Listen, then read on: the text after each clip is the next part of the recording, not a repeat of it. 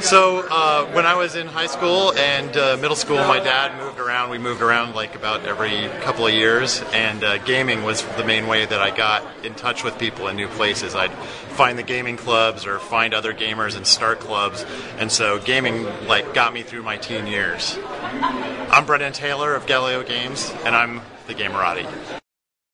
Gamerati.com. It's good to be a gamer. Vorpal Network is the bomb, the cutting edge of geekdom. Comics, advice, D&D, movies, video games, RPGs. Finding it's easy, just stay calm. VorpalNetwork.com. This episode of The Tome Show is brought to you by Gamerati.com. It's good to be a gamer. And listeners like you, thanks for using the Tome's Amazon store.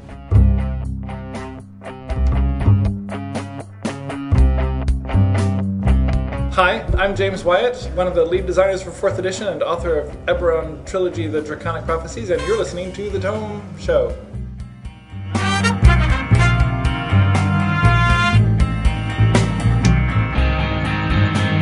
Welcome to The Tome, a D&D news, reviews, and interview show, and I'm your Tome host, Jeff Greiner. And I'm Samuel Dillon. In this episode, we're going to explore an abandoned fortress, meet some ancient paladins gone bad, and unleash the power of a deck of cards in this, the 188th episode of The Tome Show. And joining us today are two avid D&D players. We have Stuart, also known as LeStew, over on Twitter. Welcome to the show, sir. Hello! And we also have Michael, the online DM, coming back for a second/third or fourth time. You were on, what, 2 episodes of Dice Monkey? Yeah, that's right. Okay, so this would kind of be sort of my 4th time on the feed. Your 4th time on the feed, absolutely. Well, thank you for joining us, guys. We have just a little bit of news to discuss before we get into our shtick for the day. And most of the news is not new news for anybody who keeps up on things, but I don't know in terms of the entire podcast listening audience who might be knowing what and paying attention to what and what have you. So we're going to cover some things quickly that we may have otherwise already talked about. One of those things being DDXP. It is coming up soon, depending on when this episode comes out. Maybe it's just happened. We're going to have as much coverage as we can. I've kind of been working with the people over at DDXP and Wizards of the Coast and some people that we know that are going to try to work out coverage. And an early thanks to the guys over at Baldman Games who run DDXP and Tracy Barnett, who's going to be joining us as one of the newest members of the Tome Show family in an upcoming something for you to sample, I guess. My brain... I knew I wanted to use some verbiage in there, and it just didn't happen.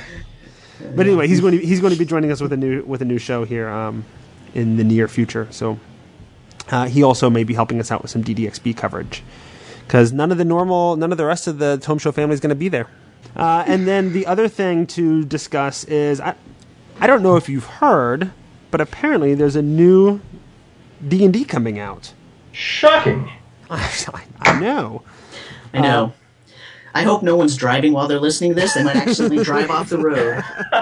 Oh my gosh. By the time you're hearing this, this is probably old news. But we discussed it at length in a recent Raw episode. I know some people don't like the unedited nature of Raw episodes. So we're going to have regular coverage here. And I don't know how often we'll do Raw episodes. That was sort of a unique situation for a breaking news sort of thing and trying to get it out as quickly as possible. But we want to have a short little formal conversation about what we learn and when we learn it here, and so we're going to have a D&D Next segment in the news section of Tome episodes from here until the release of the edition. But what we know so far is that it's supposed to be very modular. It's supposed to be a game that encompasses players of all editions. Whether you're playing 1st edition, 2nd, 3rd, or 4th, you should all be able to sit together at the same table and play D&D together is sort of the idea. And none of us has any idea how that's going to happen yet. We're starting to get some hints. Yeah, starting to get a few hints here and there. So it's the addition to end the edition wars, is how I sort of understand it. That's a very noble goal. I'd like to see that. I think that's actually a pretty awesome idea, to not have to have, I only play 3rd edition or I only play 4th edition or whatever. It'd be nice to be able to have all your friends sit at the table. It will. And they also have learned some things from some other companies, and they're going to start doing some open play testing. And you can go sign up for that right now over at wizards.com. So they'll be getting lots of feedback from the community, and hopefully that means a lot of community buy-in to the new edition. So people can go participate and make the game their own, help shape it. Yay! Yeah, I'm real excited about that. Has everybody here signed up? Definitely. Oh, yeah. Of course. Okay. On both my email addresses. Very good. And then we also have some new upcoming episodes shortly. We have the next book club, which is Everything I Need to Know I Learned from D&D by Shelley Mazanoble. And we've just recently arranged for Shelley to join us on that recording. Yay! Cool. So that'll be that's cool. Coming shortly. And then we have a D&D, in 2011 and look ahead to 2012 sort of episode. We're going to look back at the last year in D&D, and we're going to look ahead to what we expect to see in the next year in D&D. In an episode we're going to record here at the end of the month, assuming all the DDXP coverage doesn't, break the internet. So that's kind of what we got coming up. Awesome. Great. I'm looking forward to it. No other news? I think that's the news. That's pretty big news. Today we're talking about Madness at Gardmore Abbey, a 4th edition Dungeons & Dragons super adventure that is not new. It was released in September, which is now several months ago, and when it was released, we had it as the pick of an episode, but we never really spent a whole episode focusing on it. So, it's obviously not a new product, but we have read it and gotten feedback about it from Stu and Michael, to name 2 people, and we decided to revisit it, talk about what makes it stand out from the previous super adventures released for 4th edition, and what makes it something that's a little special and that you might want to delve into, even if you're not interested in running a pre-published module. However, note that this show will contain spoilers, so if you're going to play this as a player, it might sort of lower your fun level if you know too much, because there's a lot of stuff going on in here. All right, so they have been warned. Yeah, so you've been warned. So turn it off right now. If you're a player in my game, turn it off. All right. So Gardmore Abbey, it's a unique product. In fact, Sam, you referred to it as a super adventure, but I think at Gen Con they were calling it something different, and I forget what that was. Yeah. They had a unique name for it that wasn't. It was kind of super adventure-y, but not quite super adventure because it comes in a box set. With props and all kinds of stuff, and so. But I mean, what else do you compare it to? In the text, it actually refers to itself as a super adventure. Oh, right on. At some point in the text. Then they've stuck themselves in that pigeonhole, and we'll take it. There you go. Well, I think it's an apt name. I mean, it is not just a simple, straight-through 1 or 2 session adventure. I mean, Madness Gardmore Abbey is much more involved, much more well-developed as a setting and with characters that a party can really have. I'd say, I don't know, we haven't played all the way through it yet with my group, but I could see this lasting, 6 or 7 sessions, perhaps, spanning a couple of levels of play. So it's definitely very meaty for an adventure, and I think super adventure suits it pretty well. And it also depends on what direction is taken, right? There's lots of different ways it could go, and different seeds that are sown in this sort of by the text that you can use later on in your campaign. Definitely. I would say 6 or 7 sessions is probably about the minimum that you could do. It's probably, at least, your mileage may vary, of course, but for me, it's probably going to be more like 10 or 12, because there's a lot of stuff in there. One of the things I really like about it is that it fits nicely into the stuff that's already been published. Very specifically, I'm thinking of Keep on the Shadowfell. it sort of has its home base in Winterhaven, and of course, if you know Keep on Shadowfell, that has its home base in Winterhaven as well. So, say if you've run it or you've had players who've run it, they pretty much already know a lot of the main NPCs. And so that makes it a lot easier to go, who was that guy's name and what did he do? And it's already been written down once and established once. Mm-hmm. Now that said, somebody who doesn't run in the core setting, how easy would it be for me to integrate this adventure into my... So there's also a piece from... There's a connection to Reavers of Harkenwold, and there's a connection to the city of Fallcrest, which is in the back of the Dungeon Master's Guide. But it gives every bit of information that you need. You don't have to have run any previous item. It gives you everything you need to do that. It also gives you the reference, you may know these people from whatever. But yeah, I think that if you were just going to drop it into your own campaign that you were not setting in the Nentir Vale, you might want to change the names change the name of Winterhaven, change the names of the NPCs to match whatever's in your universe. But as long as it's the kind of universe where you could have some ruined old building that had been sacked by orcs a century and a half ago, and now strange things have moved in and various parties are interested in it, that sounds like pretty easy to drop in stuff, in my opinion. Let's take a step back real quick and talk about... Jeff mentioned that it's actually like a box set, so let's talk about what you get when you buy this product.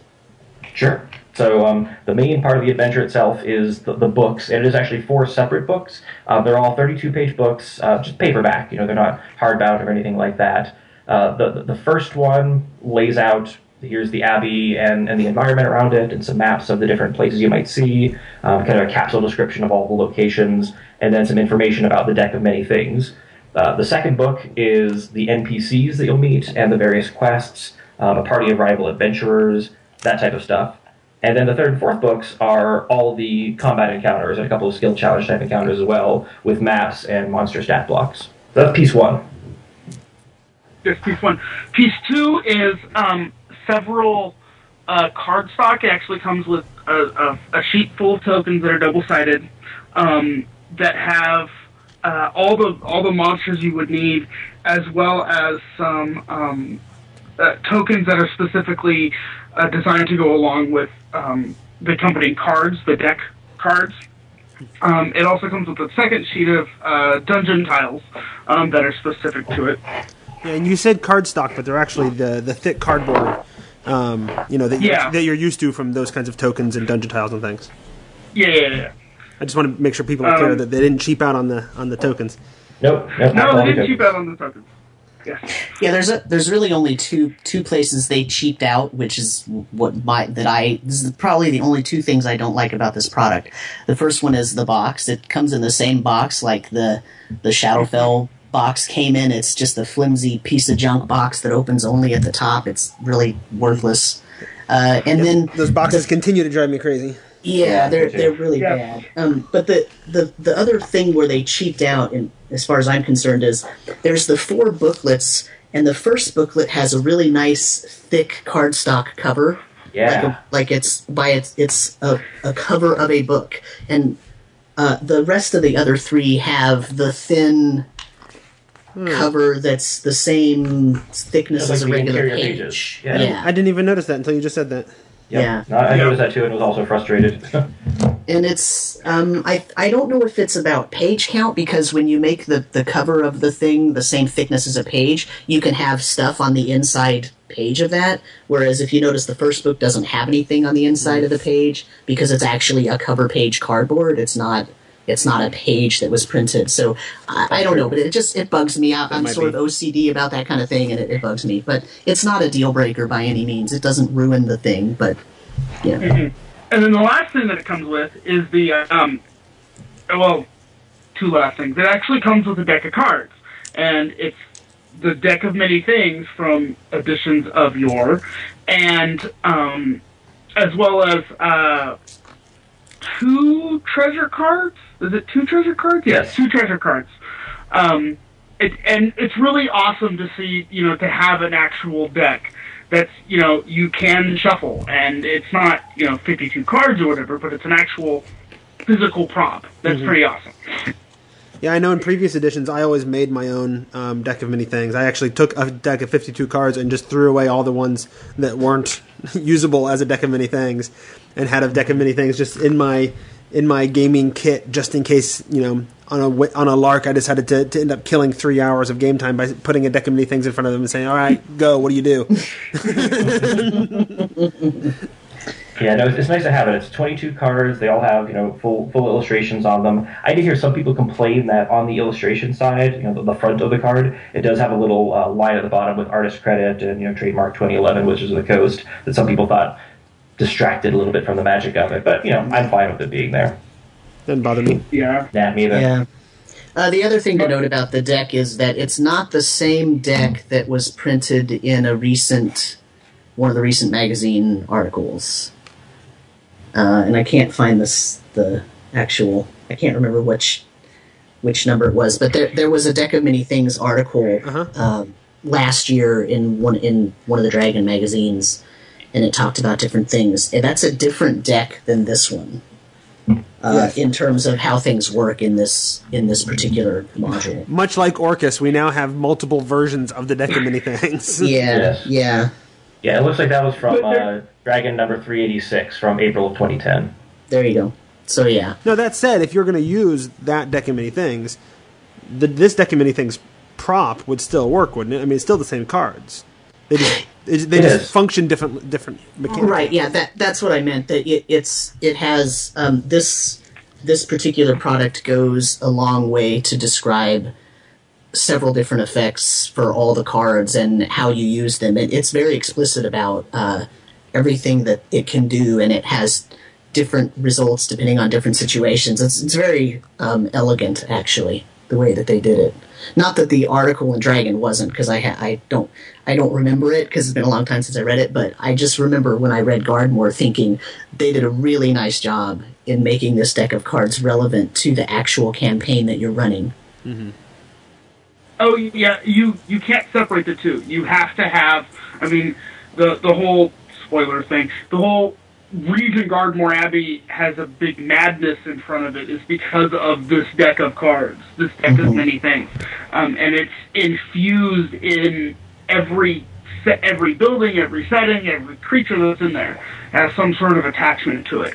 And the adventure does a really good job of helping the DM sort of decide where those things go and how those things happen, and that's pretty cool too.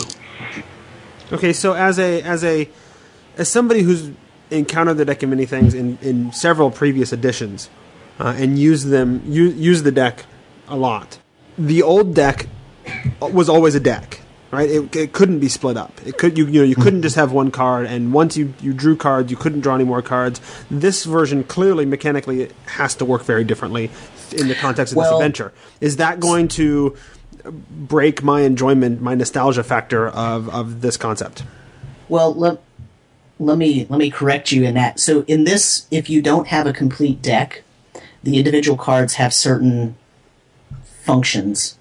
As soon as you have a complete deck, it works like the Deck of Many Things from the days of yore, where you draw one, and once you've used it, it disappears. Okay. Just like before. So yes and no. Right on. I want to pause here and ask for Sam and for Stu. Have you guys actually already run the adventure or part of it? No, I haven't run it. I'm in the process of run. Oh, okay. Got it. I'll just be curious because I think because I'm only a little bit ways into it too, and I'll admit I haven't used the deck very much yet. I'm interested to hear how other DMs have used it in their game. So I sort of look at the adventure as a. So in the adventure, the deck gets scattered amongst the Abbey, right? And this, like I said, this is why it's sort of maddening. And so the PC's job in one form or another is to collect it. And whether or not they're going to collect it to do evil or, destroy it or whatever is up to your players. Once you once you get one, things start happening to them. And it's sort of DM caveat and how that's going to, what's going to happen, which card is going to be played, whatnot. Once you get one, things really start changing, especially in combat. So once one card is drawn, a little light starts flickering in a certain space, and if a character touches that certain space, something happens to it. So it really changes the game mechanically, or changes the encounters mechanically. But then once you start getting once more than one card is in an encounter, whether or not the PCs have it or the monsters have it, other things start happening, and the deck starts getting sort of its essence, or it starts having a mind of its own and starts doing things on its own. So it's I'm sort of excited to start playing with more than just one or two cards to see how that works. So I've only played with so far my PCs have only encountered one card, but soon that'll change. Right on. So, but it sounds like that's a really dynamic, interesting sort of way to structure an environment and an adventure that is very, very non-traditional. Yeah, it is, and it was kind of interesting with the deck. So for my game, I run, as you might guess from the online DM game name, I do run my games online for the most part, and so I can't have my players draw a card from the deck physically. And what's interesting is that's fine in this particular adventure because the 22 cards of the deck will all be scattered in various locations or on various characters right from the beginning of the adventure. And so I was able to draw them all and say, okay, which card does the party have to start with? Okay, that's this one. Which card does this particular bad guy have? That's this one. Which card is hidden in this particular location? That's this other one. And I just made a list of where they all are.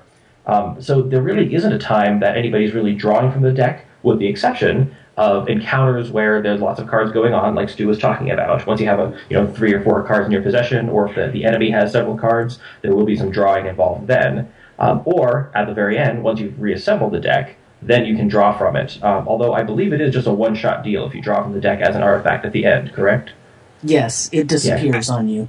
Yeah, you get one shot, and depending on how pleased the deck is with you, it affects how many cards you get to draw. Draw 3 and keep the best, or draw 2 and keep the worst, or whatever. Now, I know good DMs could add more levels of dynamic sort of play and story with this adventure, but as written, is it largely the players that are able to affect things? As they collect things in whatever order they do, it changes things, right? But at the same time, are there other factions out there also collecting that the DM is guided on how that happens and what have you? This is one of my favorite parts of the adventure, actually, is that there's... Mine too, Samuel. Yeah, there's these different factions that... So there are these different main sort of NPC figures in the game or in the adventure that have a card already, at least one card. There's some people that have more than one card. No one is really close to having the whole deck.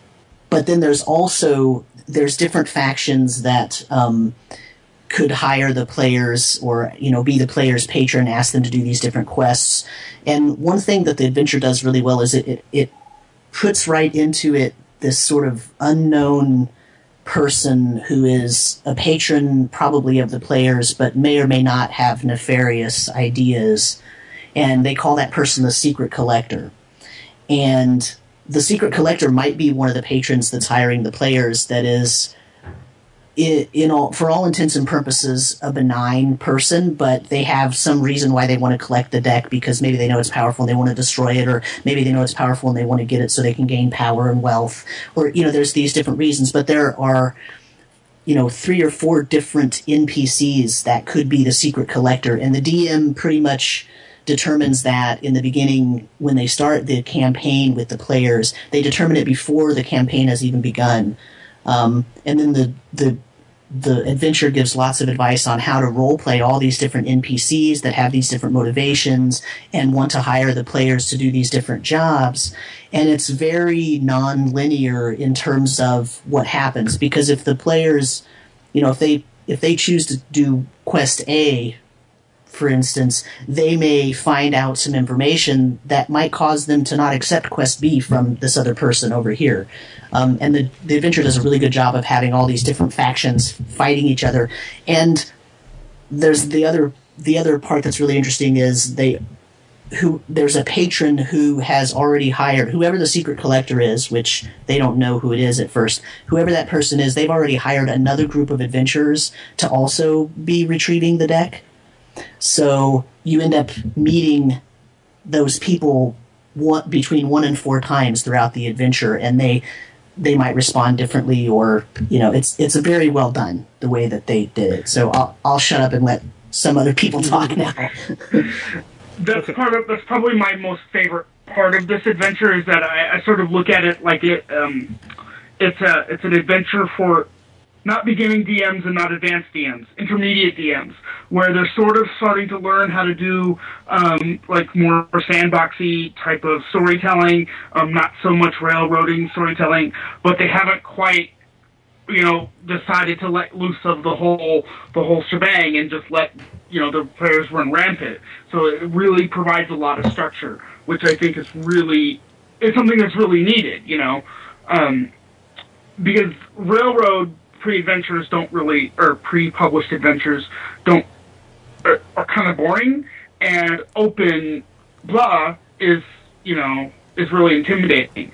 So this really provides a lot of like, if your players go here, do this, and if your players go there, this is another way to go. So yeah, I think that's a great point, Stu. I totally agree that this is for DMs who have some experience. They've run some maybe fairly linear adventures and are ready for something a bit more advanced. Like, I think with the books that came out starting in late 2010 with the Essentials line, you had The Adventure in the Red Box, which I haven't actually run. I don't know too much about it, but I do understand that it sort of leads into Reavers of Harkenwald, which I have run and I think is great. Mm-hmm. And Reavers is not purely linear. There is some branching the players can do, but it has it sort of opens to a few different paths early and then collapses to a path in the middle, then it opens up a bit and then collapses to a path at the end. So it's still fairly straightforward. And if you were to run the following adventure that comes from the Monster Vault, which I've also run, that's the Carrot of the Winter King. That one is a pretty traditional dungeon crawl, meaning that it's fairly open-ended. Players can go where they want first, but still is confined in a single location that's fairly small. I think Madness at Ardmore Abbey is, if you've mastered running those adventures, here's something new, and you can go, your party could go in, just such a huge number of different directions, making allies or enemies of different NPCs, totally changing the course of the adventure for them. And perhaps even ignoring certain parts of the Abbey entirely. They might never meet certain monsters or NPCs, and that's fine. You can still have a really fulfilling adventure. So it's very open-ended. It does, however, demand more of the DM. I will say that I personally read through everything twice before I started running it, and with the exception of each of the combat encounters, I didn't go through all the details of all of them first. But all the story stuff and the background and who the NPCs are, and what their motivations are, and how if the players do this, then that happens. It does take time to prepare it, but if you can do that, it's just so much more rewarding, I think, for the DM and for the party because of the freedom involved. So with being in 4 different books and with all that freedom to be able to go here, there, and wherever, which means the information you're looking for in any given book could be, in a dozen different places. When you actually sit down and run the game, when you run this adventure, how quickly are you able to find what you want and when you want it? I'll say that is a bit of a pain, I'll admit. So the encounters are all in books 3 and 4. And if you're in a particular combat encounter, it's not that hard to find the monster stats, the tactics, the map. So that's nice, but oftentimes if you're interacting with an NPC who could be a patron or a rival or something like that, the information about their motivations is going to be in book 1 or book 2. So you're flipping back and forth between books.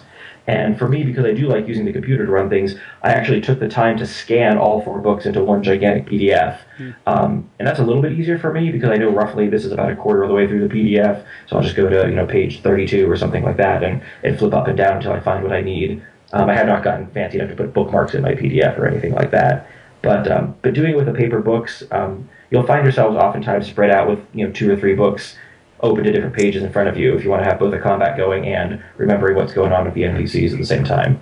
Okay. So for me, though, I have not made a judgment yet. I sort of have a love-hate relationship with what you just described because I don't know if I would be happier if it was in a single book or if I will be happier running it where I can have the encounter, the 2-page encounter layout in front of me, and then if the party wants to talk to someone, I can just grab the other book and open it to that NPC and look up their motivations real quick, or look up the companion stats for a couple of companion characters that you might have with you based on a couple of the quests that you could do. And then the fact that it's in separate books would actually be helpful, because then I don't have to lose the page where the encounter's on. I can just open up the other book, and they're small enough they're not unwieldy. But on the other hand, I like things in a single book. So for me, aesthetically, it would have been better to be in one single book. And if you were in a single book, you're flipping back and forth anyway. So I don't know which one is better. For me, it's also the love-hate relationship. It's sort of like being in college, and having to have all of your history books out so you can write the one essay, right? So it's the one problem. This is my sort of one issue with the adventure, is that I wanted one book that says just about the deck. I found myself having to flip back and forth between books 1 and 2 to sort of get a really clear picture about how the Deck of Many Things works, what its intentions are, where it comes from, who knows about it, who doesn't know about it, and then flipping back and forth between those pages. I really feel like that was the biggest failing of the adventure, was that it's really difficult to be at the table and say, this is how the deck works, here's the book, I can read it right now. You really sort of have to assimilate that information, reprocess it, and spit it back out. And that's probably the hardest part of the adventure, because the encounters are all balanced, and since Monster Manual 3, they're all balanced and they're all ready to go. You don't really have to do anything to them, unless you want to, of course. But the biggest thing is how the deck works and how it works fairly, because when it's a mechanics thing, you can't. It's harder to come back and say, well, okay, it worked that one time, but this time it needs to work differently, and then you run the risk of having it work differently next time. So speaking of balance and all that, I don't know if we ever covered this at the beginning. What level do I need to be to run this? I believe it's for 6 to 8. Is that right? That's correct. Yeah, I think 6 to 8. So that might be useful to people as they're listening in, whether or not it's going to be useful to their campaign. Yeah. Right. And like I said, it is set up that you can follow the Essentials adventure trade here. So Red Box, then DM Kit, then Monster Vault, then Madness Gargmore Abbey.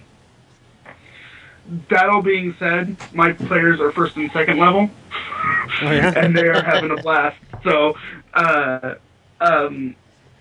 having just a blast. So, I've obviously have scaled down the monsters a little bit, but not too much. Gotcha. Yeah, my party is they are 7th. I think they were at the very end of 6th level coming into it. They moved to 7th level after the first session, but I only have 3 players, so I'm having to do some scaling as well. Yeah. Interesting. It goes back to the idea that they're finally.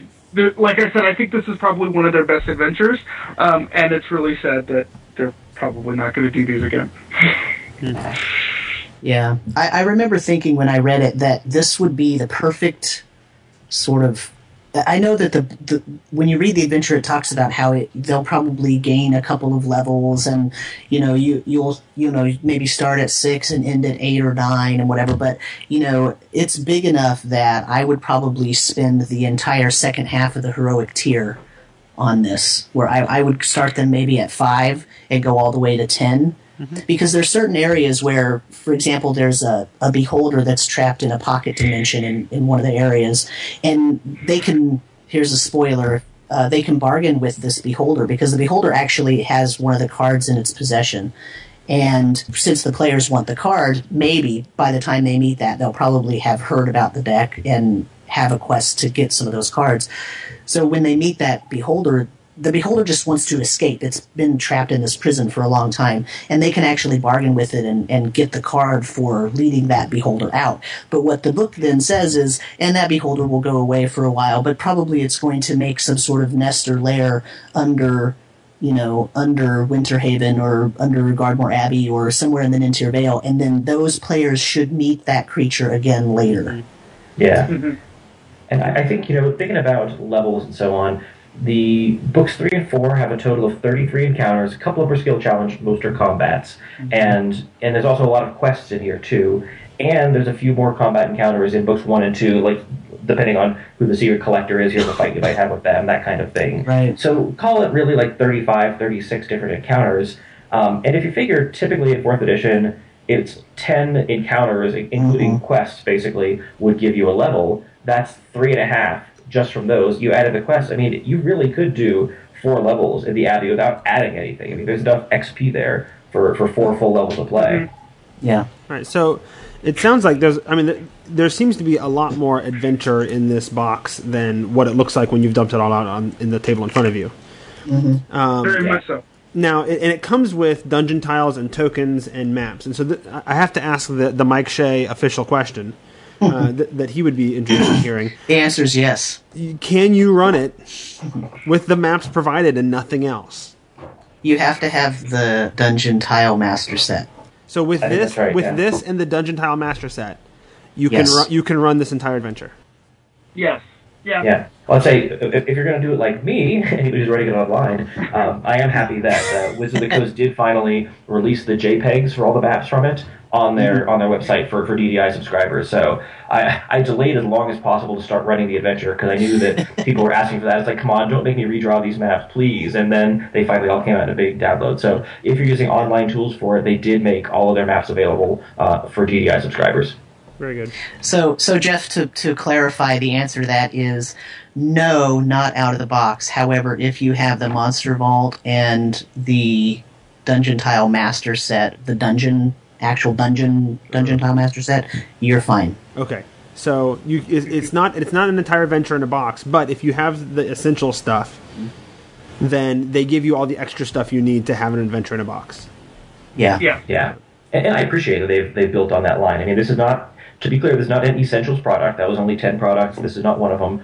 But it does definitely continue the Essentials line, and I like that. I think that if you had a friend who wants to get into DMing and 4th edition, I think that you can give them this sequence of adventures. And I have not played through the original sequence of H1 to H3, P1 to P3, E1 to E3, but I did play through Keep on the Shadowfell, and I know a lot of people have complained about those. It does seem like these are superior adventures so far, and really well done, and they're set up to be easy to access for Essentials DMs. I'm almost half tempted to say that you could take all the essentials stuff that's in the core setting and the original, H1 through E3 series and weave them together to do a whole 1 to 30 campaign and not have to do any prep yourself. You probably could. Mm-hmm. Yeah. Of course, the new essential stuff only gets you through like heroic tier though. So Right, that's true. Well, although they do have some but new Paragon adventures coming out, right? Wasn't there the giant adventures that Chris Perkins is redoing from older editions? Mm-hmm. Those are Paragon, I believe. Yes. So maybe you can throw those in. very cool. I just wanted to say, we can do the what did you like the best and why, but a very sort of brief, truncated what did you like the best, only because if I start answering, I'll just talk for a half hour. Well, and you've already said the thing you like the best. Yeah. So, But I have another, so go ahead. okay. Well, I'll jump in then. So this is Michael. I think I do like the sandbox with guardrails that you get here. It's not an adventure on rails, it's not linear, but it's not so open-ended that I think a fairly new DM would be in danger of getting things completely screwed up. If your players do something unexpected, if you're at all savvy as a DM, have a little bit of experience, you can probably get it back to something that you have material prepared for. They go in an unexpected direction, that's okay. There's a map for that. Here's who lives in that area if your players decide to go somewhere weird. So I really think, like, for me, I'm still fairly new. I mean, I've only been really playing D&D for about 2 years, and I've done a little bit of running my adventures I've written myself, but I mostly run published stuff, which is much more on rails. And even the stuff I wrote myself was pretty railroady. This, I think, is a nice step. It is more sandboxy, but without being so open-ended that a DM is going to get lost. I think that it hits that balance very well. So maybe it's a good teaching tool. It's a good tool for somebody who wants to sort of flex their DMing muscles a little bit more and try something a little bit more advanced to do this with some assistance to see if it's something they could do on their own later. Yep, very much so. Yeah, that's, like I said, it was good intermediate DM adventure. That's, like I said, that's the thing I like about it the most, is that it's not so railroady to the point where it's you have to kill that kobold in order to move ahead, but it's and it's not so open-ended to where they can go, fight the moon or whatever. They can. They sort of have to have the buy-in. And a lot of those really, really open-ended adventures that you see from whoever makes them, many publishers have tried them, and a lot of those usually end up just feeling a little bit more like a setting book. It's not so much an adventure as it is just here's a setting with interesting things going on and go. Well, I mean, compare it to the Shadowfell, Gloomrot Beyond, right? I mean, that is a setting book. It was not an adventure, even though there were encounters for it. It was largely a setting, and here's different factions and NPCs. That's more advanced for a DM, and I know that it was intended to be. It was not intended to be an adventure for somebody to run. It was intended to be material to give you inspiration for adventures that you could run. So I would say that from hand-holding of a DM, you start with the standard adventures, Reavers of Harkenwald, for instance. That's level 1. This is level 2, and then something like a full-on setting book like the Shadowfell, Gloomrot, and Beyond might be level 3. Once you know how to build an adventure, you just need hooks and ideas and NPCs and maybe some drop-in encounters. Mm-hmm. So it's a spectrum to me. Mm-hmm. So my other favorite thing that I was going to mention was that I really, really, really respect the way that they wrote the NPCs and their motivations. And told us about all those people that the players could meet and made them very real in terms of it's not just, this is your big bad evil guy and he's evil and that's why in the end you're going to have to kill him. There's really no one like that. But the thing about that is so great is they did that, and at the same time they largely moved away from the skill challenge. And instead what they did was give the DM advice on here's how to play this person, here's their motivation, here's how they're going to react to the PCs, and here's how they'll react if the PC fails this quest that they gave them, or if the PC responds by trying to intimidate them or ignore them or not respect them or whatever. Here's how they'll respond. And on the other hand, if this person in your adventure happens to be the secret collector, here's how they'll actually respond. And it's still true to their main motivation and their main sort of personality, but it's different enough that the DM gets an idea of how to put it across to their players that this person is actually acting this way, versus just giving me some stats and saying, okay, well, this is, the Paladin Oakley or whatever, and he's this Paladin of Bahamut, and there you go. Everybody obviously should know how to run an NPC that's a Paladin of Bahamut, right? Well, no, that's wrong. So this book doesn't do that. It actually tells you exactly how to run those people. Yeah, I think that's an excellent point, and I love that. I think there is, even though there aren't so many skill challenges in here, there's so much more role-playing potential. And, an example of that, it's not just the big evil ones. I recently ran an encounter, this is spoilers again here, encounter number 21, the Temple, in which the PCs come into this temple, and there are some harpies and some silent angels of valor that are twisted and are attacking the PCs as invaders. What I love is there's 2 harpies, and after their stat blocks are presented, the harpies have standard harpy powers. They have an alluring song, and they have a deadly screech.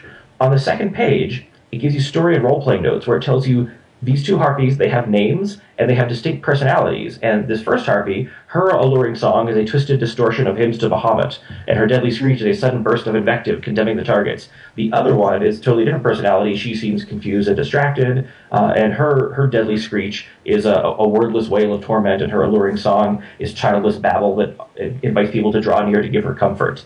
That's really cool. I think that as a DM, I know that I often struggle to really role-play my monsters and give them character. They say, okay, this one starts singing its alluring song, and it hits your will, great, you come closer. In this case, you can say, she does this and describe what it sounds like, and if it hits you, here's how it feels inside. That's really cool. It's really amazing to me how now that we know we're at the end of 4th edition, they've gotten really good at putting so much story into the mechanics. Yeah. They've gotten really good at it. And it's like, if they'd have been that good at it at the beginning, the whole edition war never would have happened, right? I mean, that's what a lot of people kind of complained about, was having a hard time feeling the story in the whole thing. So now, Sam, you mentioned that there's no, singular, this is the big bad evil guy you've got to go to defeat sort of thing. Mm-hmm. At the same time, and now none of you have gotten to this point in running it, but when you get to the end of the whole adventure, without one big bad evil guy, is there something that's going to help create that big sort of climactic moment that finishes the adventure that a lot of people find very satisfying?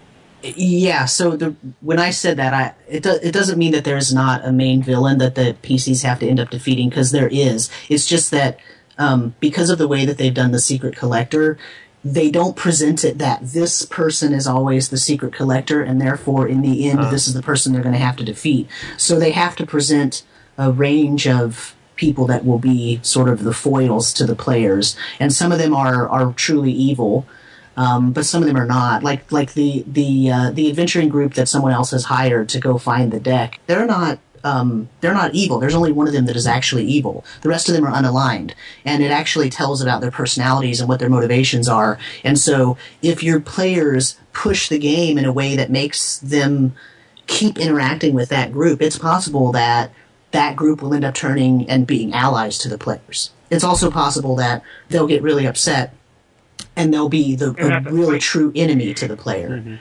Right? At the same time, it could be that the Secret Collector ends up being the big bad evil guy, and at the same time, there are a couple of big monsters in the Abbey in different places that could end up being the main sort of person for that sort of mini arc part of so here's the thing about a sandbox, right? In this case, the adventure is player driven, so they sort of decide which patron they want to work for, or which quests they want to do based on different interactions, and that's what's going to determine who ends up being their main focus in that particular part of the adventure.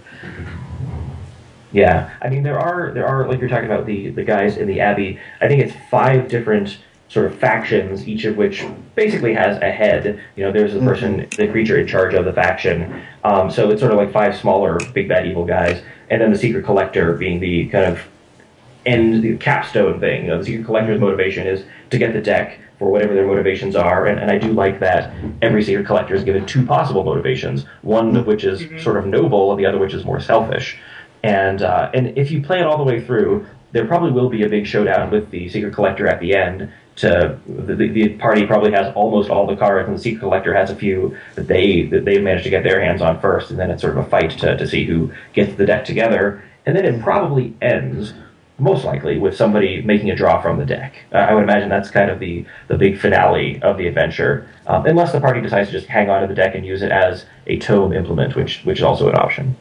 Or the other option is they defeat the big bad evil guy, they get the deck, and then they may decide they don't want to draw from it because they know it's very powerful, and they may decide to go on a quest to destroy it.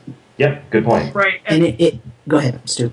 And the adventure also lays out, or the box set also lays out, like, what you do after that, right? So after you collect it all, you're like, this is an entirely too evil thing to exist. We need to destroy it. How do we destroy it? The adventure lays that out for you. Which I also thought was really cool. Yeah, the idea that it gives on how you might, and I'm not going to say it because I really don't want to spoil that, so please don't say it, but the idea that it gives you on how you might have the players have to go destroy it is really great. But it's not set up so that you have to use that. If you have some other wonderful idea that leads back to something else that happened in your campaign from before, you can use that as well. There's not a particular a prescribed way that the deck has to be destroyed. There are suggestions or ideas, but there's not something that is an actual factor in the deck or a characteristic of the deck that it has to be destroyed a particular way. Right. You can make up that and say that it is, and it gives you ideas for what you might have them do, but it's not prescribed by the adventure. Right. I sort of look at that little chapter, that little section, as the to be continued. Because you could totally have another campaign based around destroying the stupid deck of cards. Right. Right on. And how it and like I said, it's also a wondrous item, so it also has, its concordance, and it gets happy, it gets sad, and all of those things too. So, but only after it becomes a full deck. Mm-hmm. Each individual card doesn't have that.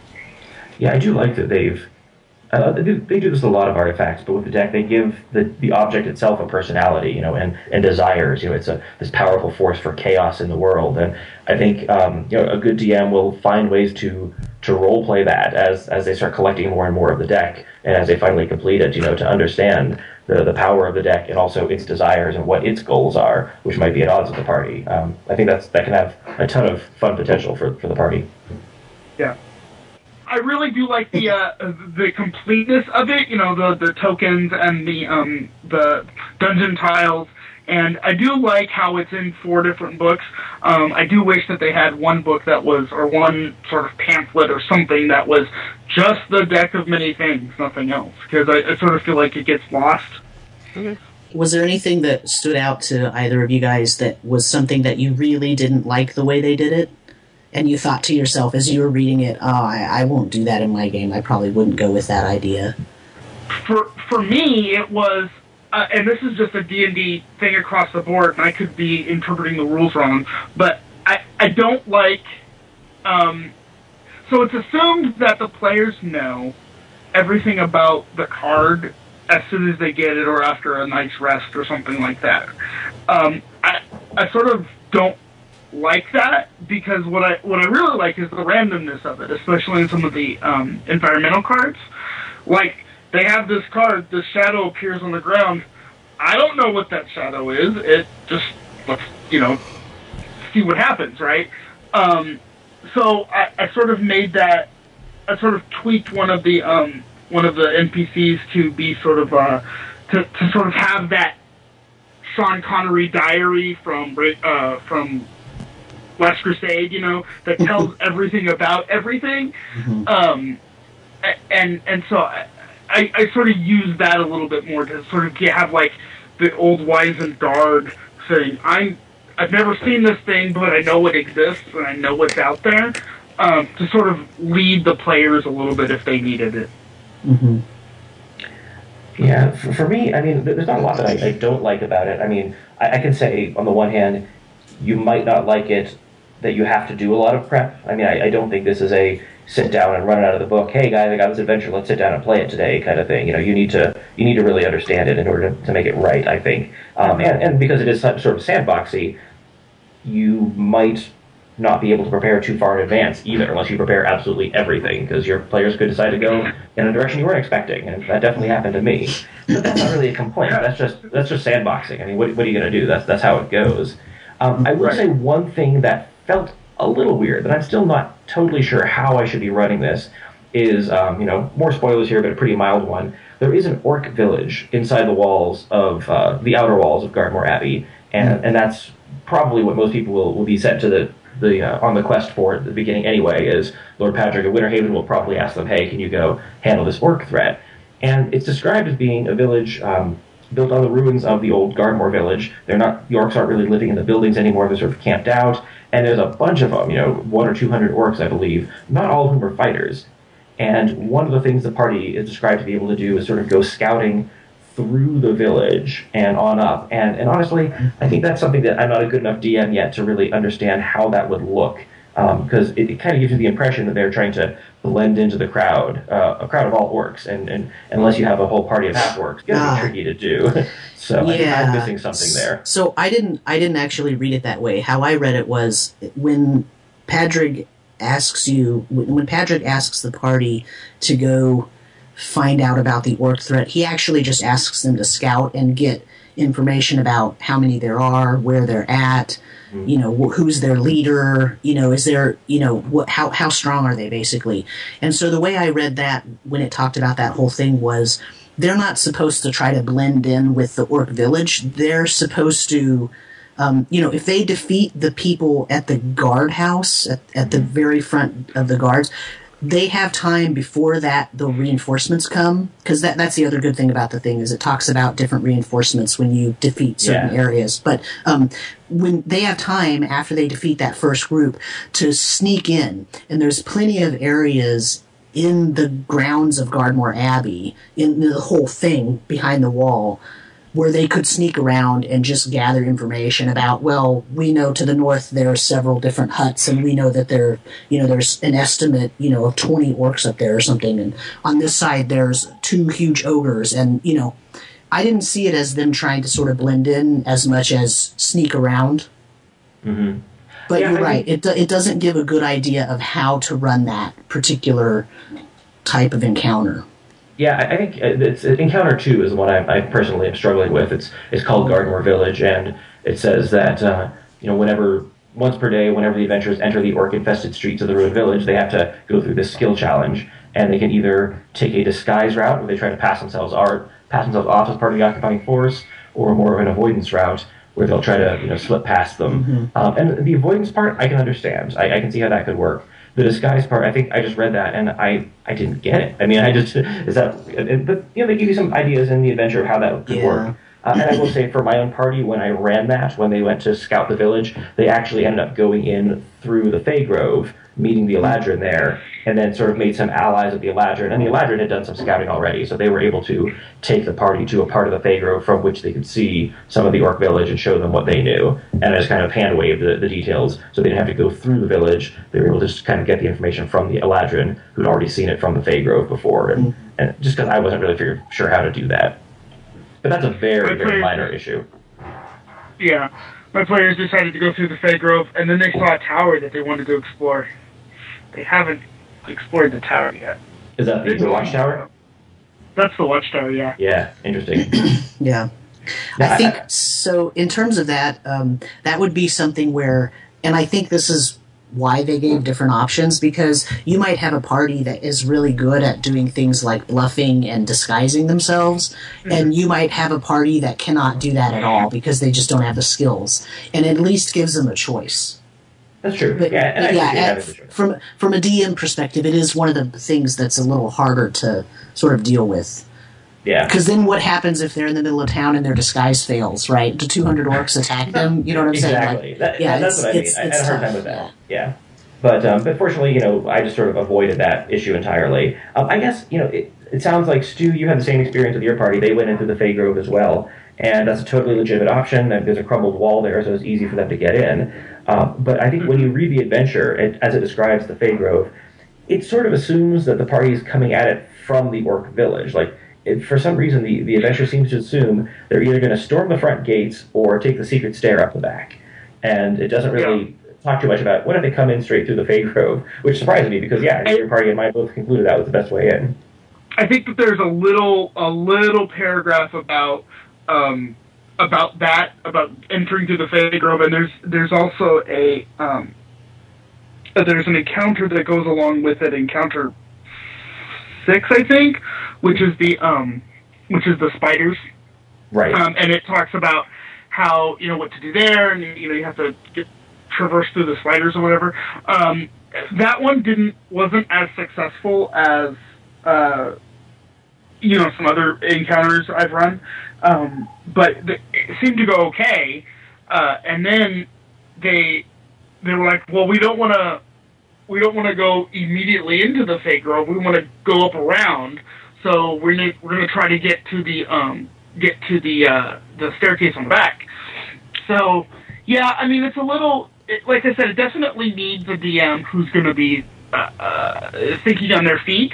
Yeah. Because a DM who doesn't have that skill of constantly thinking on their feet, constantly being invited, constantly being able to tell a story with just a few minutes of preparation isn't going to do well in this. The person really needs to be, forward thinking. I think also part of the problem with what you guys are describing is I sort of got that feeling too when I was reading the books, in that this is where it's a problem that it's split up into 4 books, and I understand why they laid it out the way they did, but when you read the first book, it sort of tells you, like, here are all these things going on, and here are all the options that your players are going to have throughout this entire thing. And then you go to read book 2, and it details the sort of NPCs and some of the enemy groups and all the different factions. And during that one, it also says, oh, and here's some of the things they're going to face, and here's how they might solve those problems. But it's not cohesive because that's not one book. It's 2 different books. And then you get to the encounter books where it's only presenting you with the bare bones encounter information. And I mean, they're very well written and all that stuff, but I just mean in terms of there's not as much background and all that. So if you really didn't do the prep, or if it wasn't clear immediately, or if your players did something that you weren't expecting, it's really hard to pull that together. Now, it sounds to me like the problem isn't that it's not one book. It's just that and this goes along with what Stu said about information about the deck too. It's not, the problem is not that it's not in one book. It's just that you don't have all the information you want in one place. Right. Yeah. You have to hunt around and peck and choose. And was it Michael? You said you had to read through it pretty thoroughly twice. In order to really piece things together, which makes sense because you've read. And even though I've done that, I'm obviously still having questions. It's like, oh yeah, you're right, I missed that. I didn't see how that fit together. So it's a very complicated adventure. It is. Yeah. Okay. Very cool. But rewarding. I mean, if you can really learn it, it's just very cool. So I love the freedom. I think players will have a great time with it if they have a DM who really knows what's going on. All right, so let's start to wind things down. Any last thoughts on the madness of Gardmore Abbey? I'll mention that I'm blogging as I go. I've had 3 sessions so far, so I've continued to blog about them. So anybody who wants to see some kind of actual play recaps, not podcasts, but write-ups, feel free to check that out. And I think that I know one thing I struggled with was, how am I going to get my party into it? And I have been running them through the Essentials adventures in order. So the last thing they had done was Cairn of the Winter King, at which they end up in Fallcrest. And so in my case, I decided that the party was getting famous enough. They're a little bit higher level now, I think 6th level at that point, close to 7th, that Lord Padraig specifically sent a messenger for them saying, hey, would you guys come to Winterhaven? I have a job that needs some talented adventurers for, and that kind of kicked things off. So that's one way you can get people in, is to have a patron literally send for the party, seek them out. And I kind of liked it too, in that it let the party feel like we have some fame, we're getting well known, we're awesome. And it worked out really well. They fit right away and jumped into it. And I think it's also worth noting that as much as we've been talking about some of the problems you had with it here just in the last few minutes, all 3 of you, it sounds like, have nothing but high praise for the book in general. Oh, definitely. Yeah. Especially when compared to some of the other previous. I haven't run any of the Essentials. We'll call them adventure settings, but H1, H2, H3. When you compare this to that, it's just out of the water. I mean, there's really no comparison. Like I said, my favorite thing, or one of my favorite things, is that it fits really nicely into the Nintir Vale. So if you're already running something in the Nintir Vale, you don't really have to change it a lot. I would imagine that if you were going to run it in, the Realms or Eberron, you'd have to change it a little bit. But the D&D police aren't going to come to your house. And Dark Sun is just out. You can't do it in Dark Sun, huh? Not really. It's the one setting where it doesn't quite fit. Yeah. Yeah, there's no gods in Dark Sun, right? And so it wouldn't be an abbey anymore, but if you have a monster-infested ruin, maybe. It'd be a stretch. The half-orc village would be difficult since there's no orcs. Yeah, right. But you could do it, but you'd have to make so many changes, I'm not sure it would be worth it. Yeah. Yeah. So, but I'll tell you that this is the only... So I pretty much, I am a voracious consumer of adventures, but I almost never, ever run a published adventure because I always just consume them so that I can get ideas and have different things going on. Been running games for a long time. But this, when I read it, I thought to myself, I really want to run this. And not just a piece of it, but I want to run it as a heroic tier campaign, was I thought. Whereas I've when I went through the Tomb of Horrors and all that stuff, I thought, I'll take a piece from here and I'll take a piece from there. And, the Orcs of Stonefang Pass was a very good adventure module. I'll take some pieces of that. But this one, I read it and I thought, this is so beautifully done. I want to run it like it's written. Yeah. When you read through it, you just get this. So I'm a TV producer, or I have been, and when everything gels, it's just this awesome sort of feeling, right? And that's how I felt when I'm reading this book. I'm like, this is pretty awesome. You know, everything fits together very nicely, and there's not a whole lot of work aside from the things that we mentioned that the DM really has to do, and it's a really just run it just for the sheer fact that it's awesome. Yep. Yeah. All right. I think it's time to start wrapping this thing up then. Awesome. Alrighty. Well, we want to thank our sponsor, Gamerati.com, and we want to thank our guests. Stu, where can we find you? I am on the internet, so you just I'm on Twitter and Facebook. I don't really have a blog or anything like that. I've tried a couple of blogs, but nothing's really cemented. But I'm on, Atlas2 at Twitter and on the Facebook, so just, say hi. Very cool. And Michael. So you can find me on Twitter as OnlineDM1, and my blog, by the time this is released, it looks like it will be migrated over to my new site, which is OnlineDungeonMaster.com, all one word. Very cool. And if people want to get a hold of us over here at The Tome Show, you can email us at thetomeshow@gmail.com. Call in to the Tome's Bizline at 919-BIZTOME. That's 919-BIZ-TOME to leave a comment or question about anything that we've talked about or anything we're going to talk about, or swing over to the forums at gamershavenpodcast.com. And you can find show notes or, of course, leave comments over on the website at thetomeshow.com. And that, my friends, is episode number 188, where we've managed to secure a long-lost vault, parlay with a rival adventuring group, and use powerful magic from a fancy deck of cards on this episode of... The Tome, The Tome, The Tome, The Tome, The Tome, The Tome, The Tome.